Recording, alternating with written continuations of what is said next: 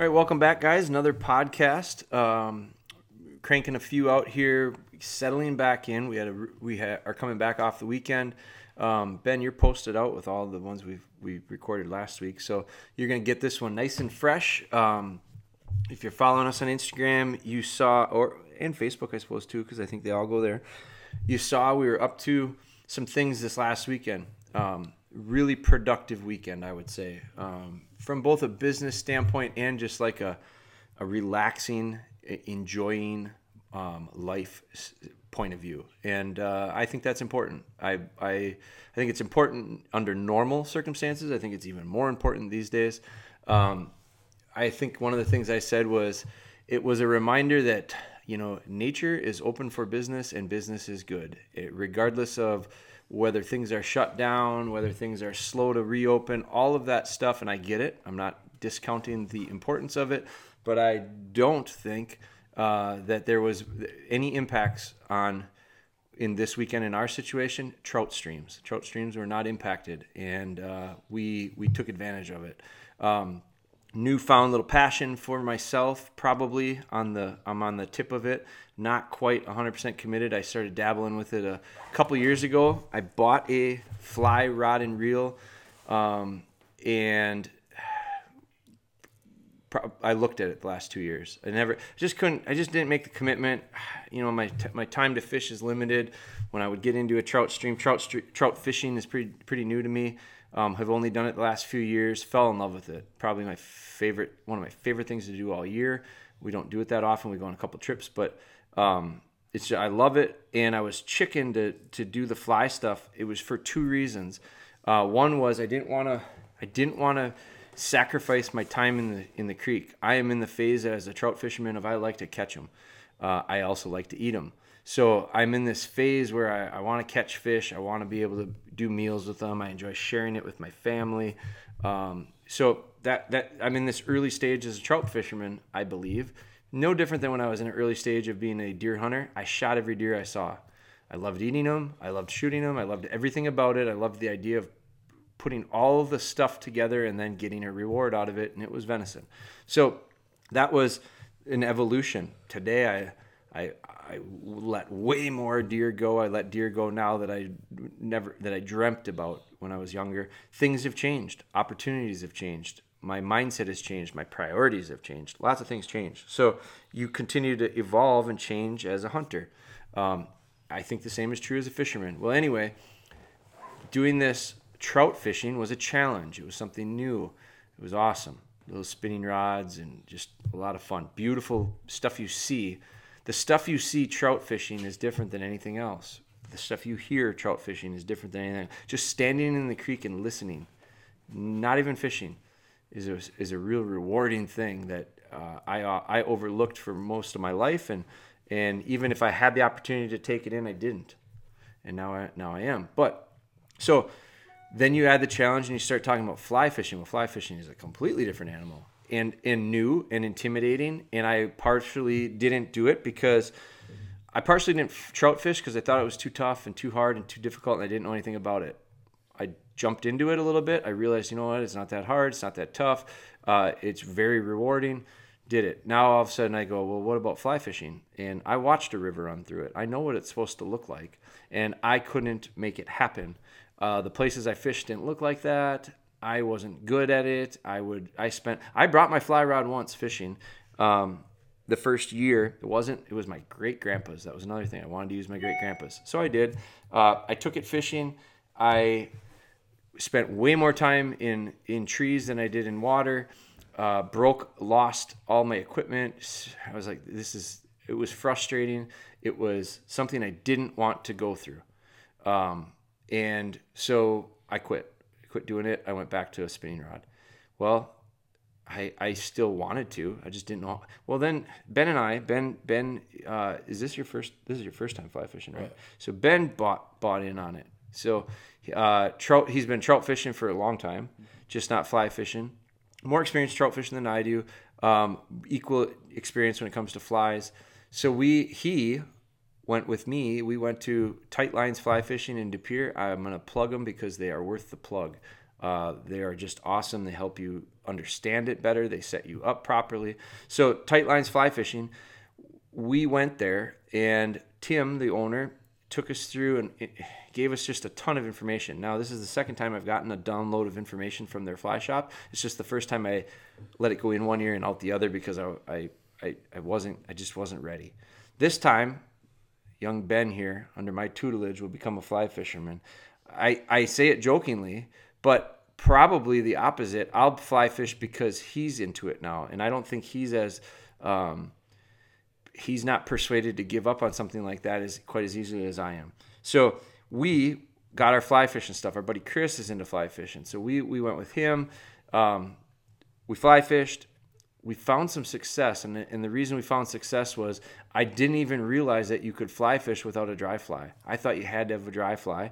I didn't know how to keep the dry fly up out of the water. I didn't realize you should go upstream as opposed to downstream. I just had no idea or no concept of the sport itself, and because of that, I had no success. And when I had no success, I became upset, and when I became upset, I quit doing it. I went back to the old way. Went back to something I was used to doing and knew I could catch a fish. But I learned you can fish streamers, you can fish nymphs, you can fish downstream, you can use a strike indicator. It's a bobber. It's a freaking bobber. I didn't realize that they use bobbers, but they don't call them bobbers. But it's just this whole world of fly fishing that I didn't know about and realize, you know what? It's nowhere near as intimidating. It's nowhere near as stuffy. It's nowhere near as hoity-toity that I thought it was. Now, can it be? Sure, if you make it into it. But a couple hillbillies like us with nice waders, we bought really nice waders, and boy, that makes it easier. I'm used to the neoprene, heavy-duty, warm things that I duck hunted with, and I'm trying to make my way down a river, and I'm sweating harder on the inside than it would be wet on the outside. So when I take the waders off, I'm still soaked. All that stuff made it uncomfortable and miserable. The first year I went fly fishing, I bought a cheap pair of frog togs, and I had them leaking before I even got to the creek. So it wasn't that comfortable, and it kind of hurt my feet, and it was a little bit miserable. But thankfully, I loved the fishing so much.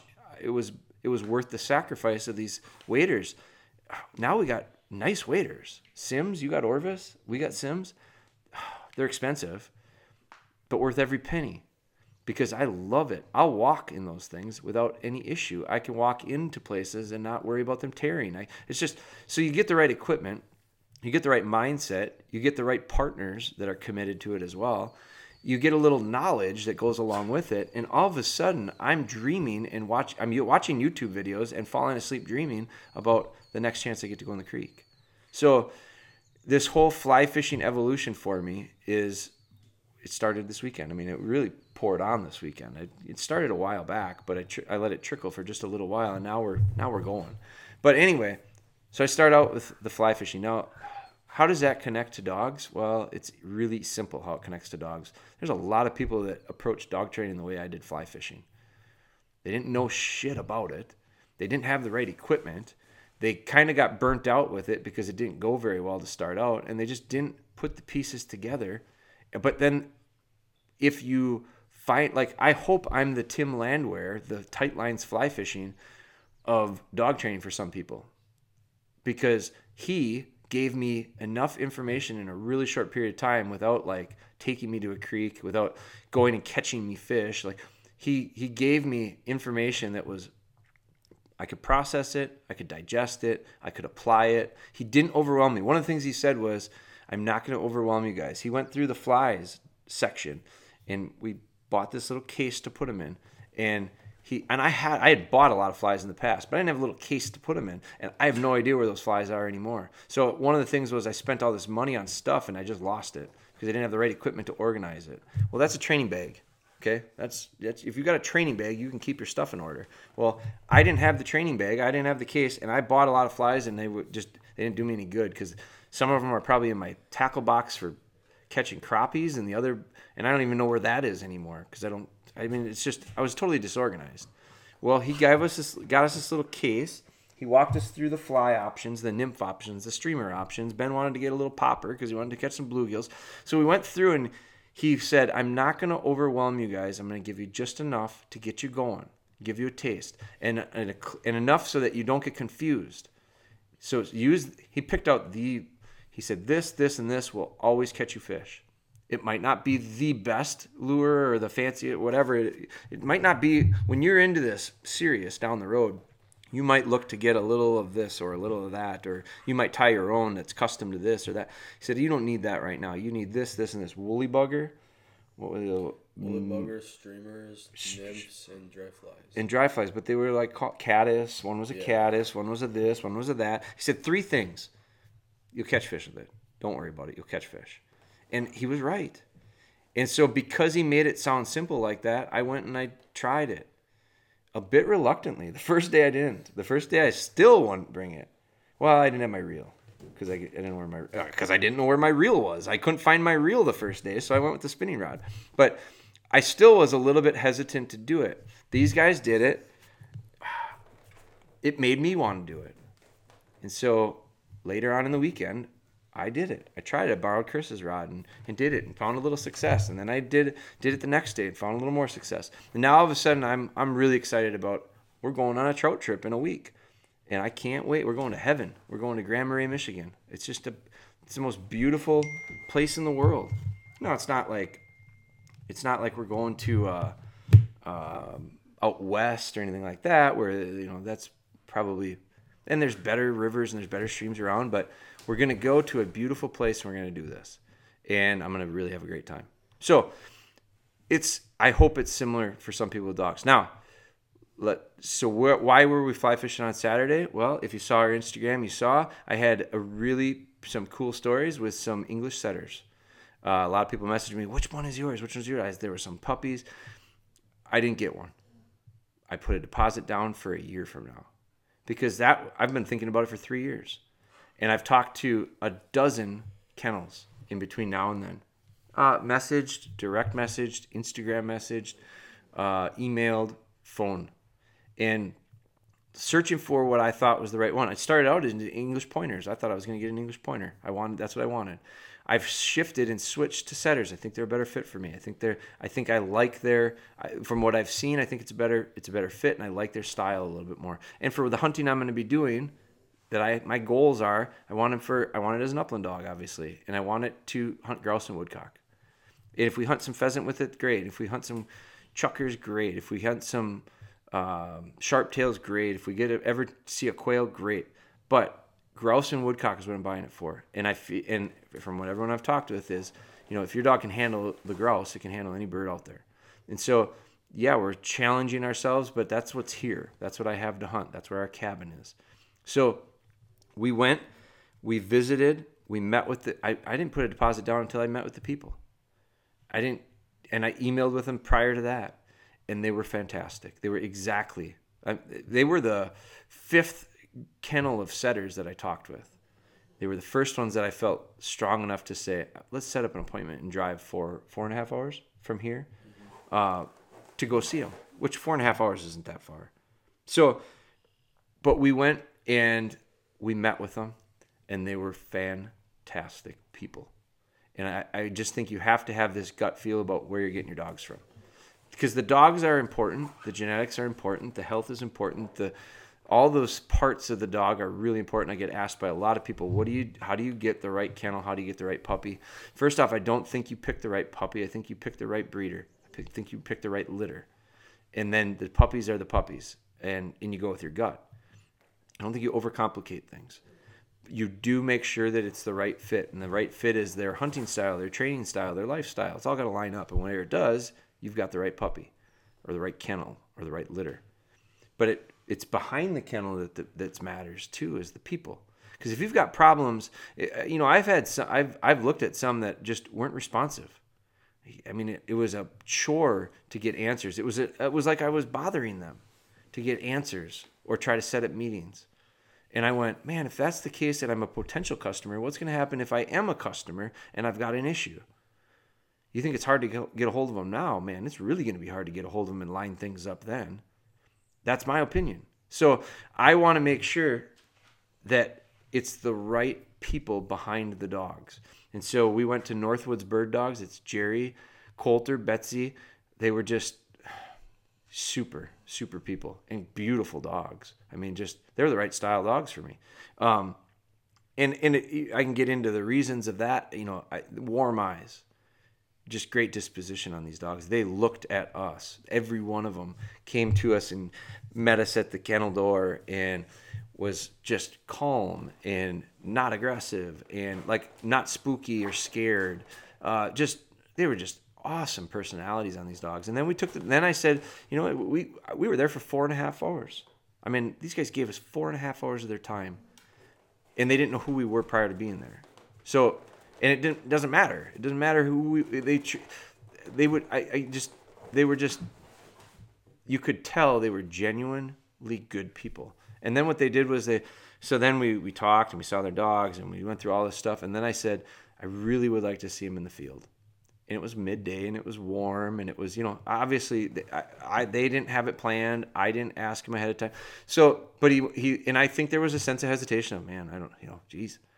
And I felt a little bit guilty about asking, but I also went, man, I gotta, if I don't and we drive home, I'm going to go, what do they look like in the field? How do they handle in the field? Do they handle the way I would want or think? Because I don't know anything about them. And so he said, yeah, give me a minute. So he went out, he put some birds out. He took a young dog out, a year-old dog that's in training, which was I didn't really think about it at the time, but now I'm thinking about it. I'm going, probably the best thing for me to see was that as opposed to a 4 or 5-year-old finished dog. Because this one blew me away. And I was like, and it's in training and it's young. So it was a real cool experience that he gave us. Complete. I say it was a complete experience because we saw inside the kennels, we saw outside the kennels. But it was also, then we were talking after and I said something, I really appreciate your willingness to do this because I do feel like we asked a lot. And he said, and his answer back, Jerry's answer back to me was, you guys made a major commitment to come here and look at this. It's the least I can do. And I think he was dead serious. And so when I think about it that way, he's probably right. I mean, I don't look at it like it was a major thing. It was what we needed to do. It was what I felt we needed to do to ensure we were doing what we want to do, what we're going to. Nothing is a guarantee, but we can do as much homework or as little homework as we want. We can cross our fingers and hope for the best, or we can stack the deck in our favor as best we can. And that's what we're hoping to do here. And so we left. We put a deposit down. We're gonna look at setters for next year, and I can't tell you how excited I am about it. Now at the same time, we came home with an unexpected surprise. So then we went fishing. After that, we drove through some great country in the northwest part of the state, and so we fished some rivers on the way back. We did a little fishing up kind of near the cabin on the way home, and so we got this great outdoor weekend. Accomplished quite a bit. The other thing we did was we picked up a golden retriever, and that was unexpected. It was my parents' dog. They've got a 5-month-old dog named Cedar, and she is a handful. And my mom is having a hard time. She's got her back is sore. She needs some surgery, and this puppy is literally. She's nervous because she'll jump up on her, she'll pull her, and if her back tweaks out, she'll literally hit the ground because she's in that kind of pain. And my dad is at his kind of last, and my dad's a pretty patient guy, but he's like me. If he doesn't know he won't pick the fly rod up. If he's just like me, doesn't know enough about it, he's not going to pick the fly rod up. Well, he's got himself a dog. He's always had dogs. They always had golden retrievers, and so this one is a hot little dog, a lot of energy. Comes from field trial lines, American field trial lines. Nice dog. But we picked her up and they asked me, they said, she's too much for us right now and we're struggling. Would you be willing to help us? Would you be willing to? And that was hard for them to ask. I know it was hard for them to ask. And I wish it wasn't hard for them to ask. I'll do anything for my friends and family. I'll do anything. And so it was an absolutely no-brainer. And actually, I think I'm really going to enjoy it. She's a very different dog. On the surface, but I've spent 48 hours with her, going on 72 hours. She's no different. She's just like any other dog. She's sweet. She's forgiving. She's lovable.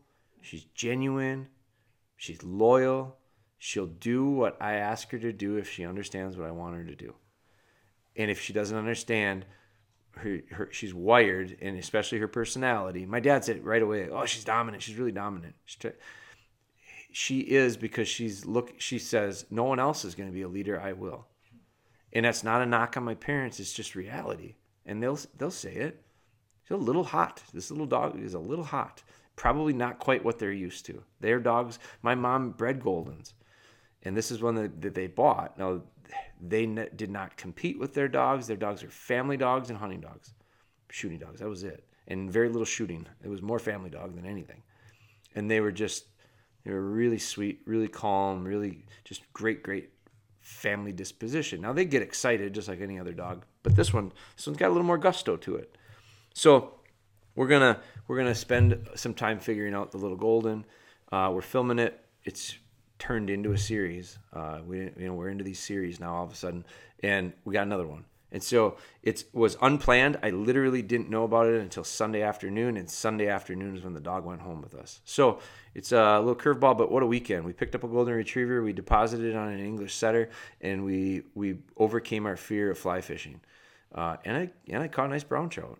And so, we took some risk, we got some reward. And I just think that is life in a nutshell. So that's it for the podcast. We talked more fly fishing probably than anything, but I do think it's important for you to understand I'm in the exact same boat as those who send me the message to say, how do I find the right puppy? Can you give me some recommendations? Yeah, I'll give you some recommendations. I will not tell you where to get a puppy. You'll never get. I have a copy and paste list of breeders that I send to people that I recommend they talk to and visit. I will not say get a puppy from this person. This is who you need to get it from, because I don't know everyone else's dogs.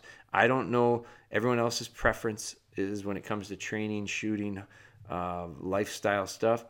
You have to put the work in for that, and it is work, but it's also a big commitment. Now, can you get a good one by just, I found it on Craigslist and I bought the puppy? You can. I'm not saying you can't. You certainly can.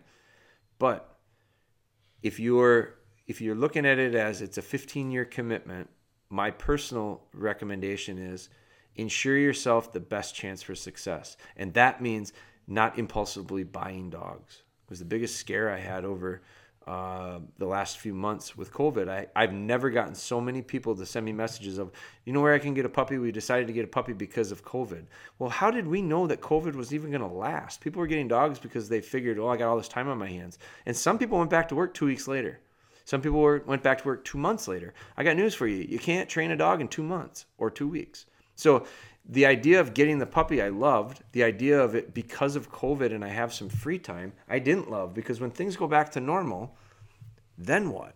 That's when you run into issues. So now, can you make it work? Sure you can. But you have to understand that it takes commitment and sacrifice. And when I say sacrifice, it doesn't always mean you got to be a martyr. But you also have to be willing to say, you know what, I'm going to give up certain things to get other things. And that's what getting these puppies is all about. So hope you enjoyed it. Nice little quick podcast for you. Fly fishing, setters, and golden retrievers. Talk to you soon.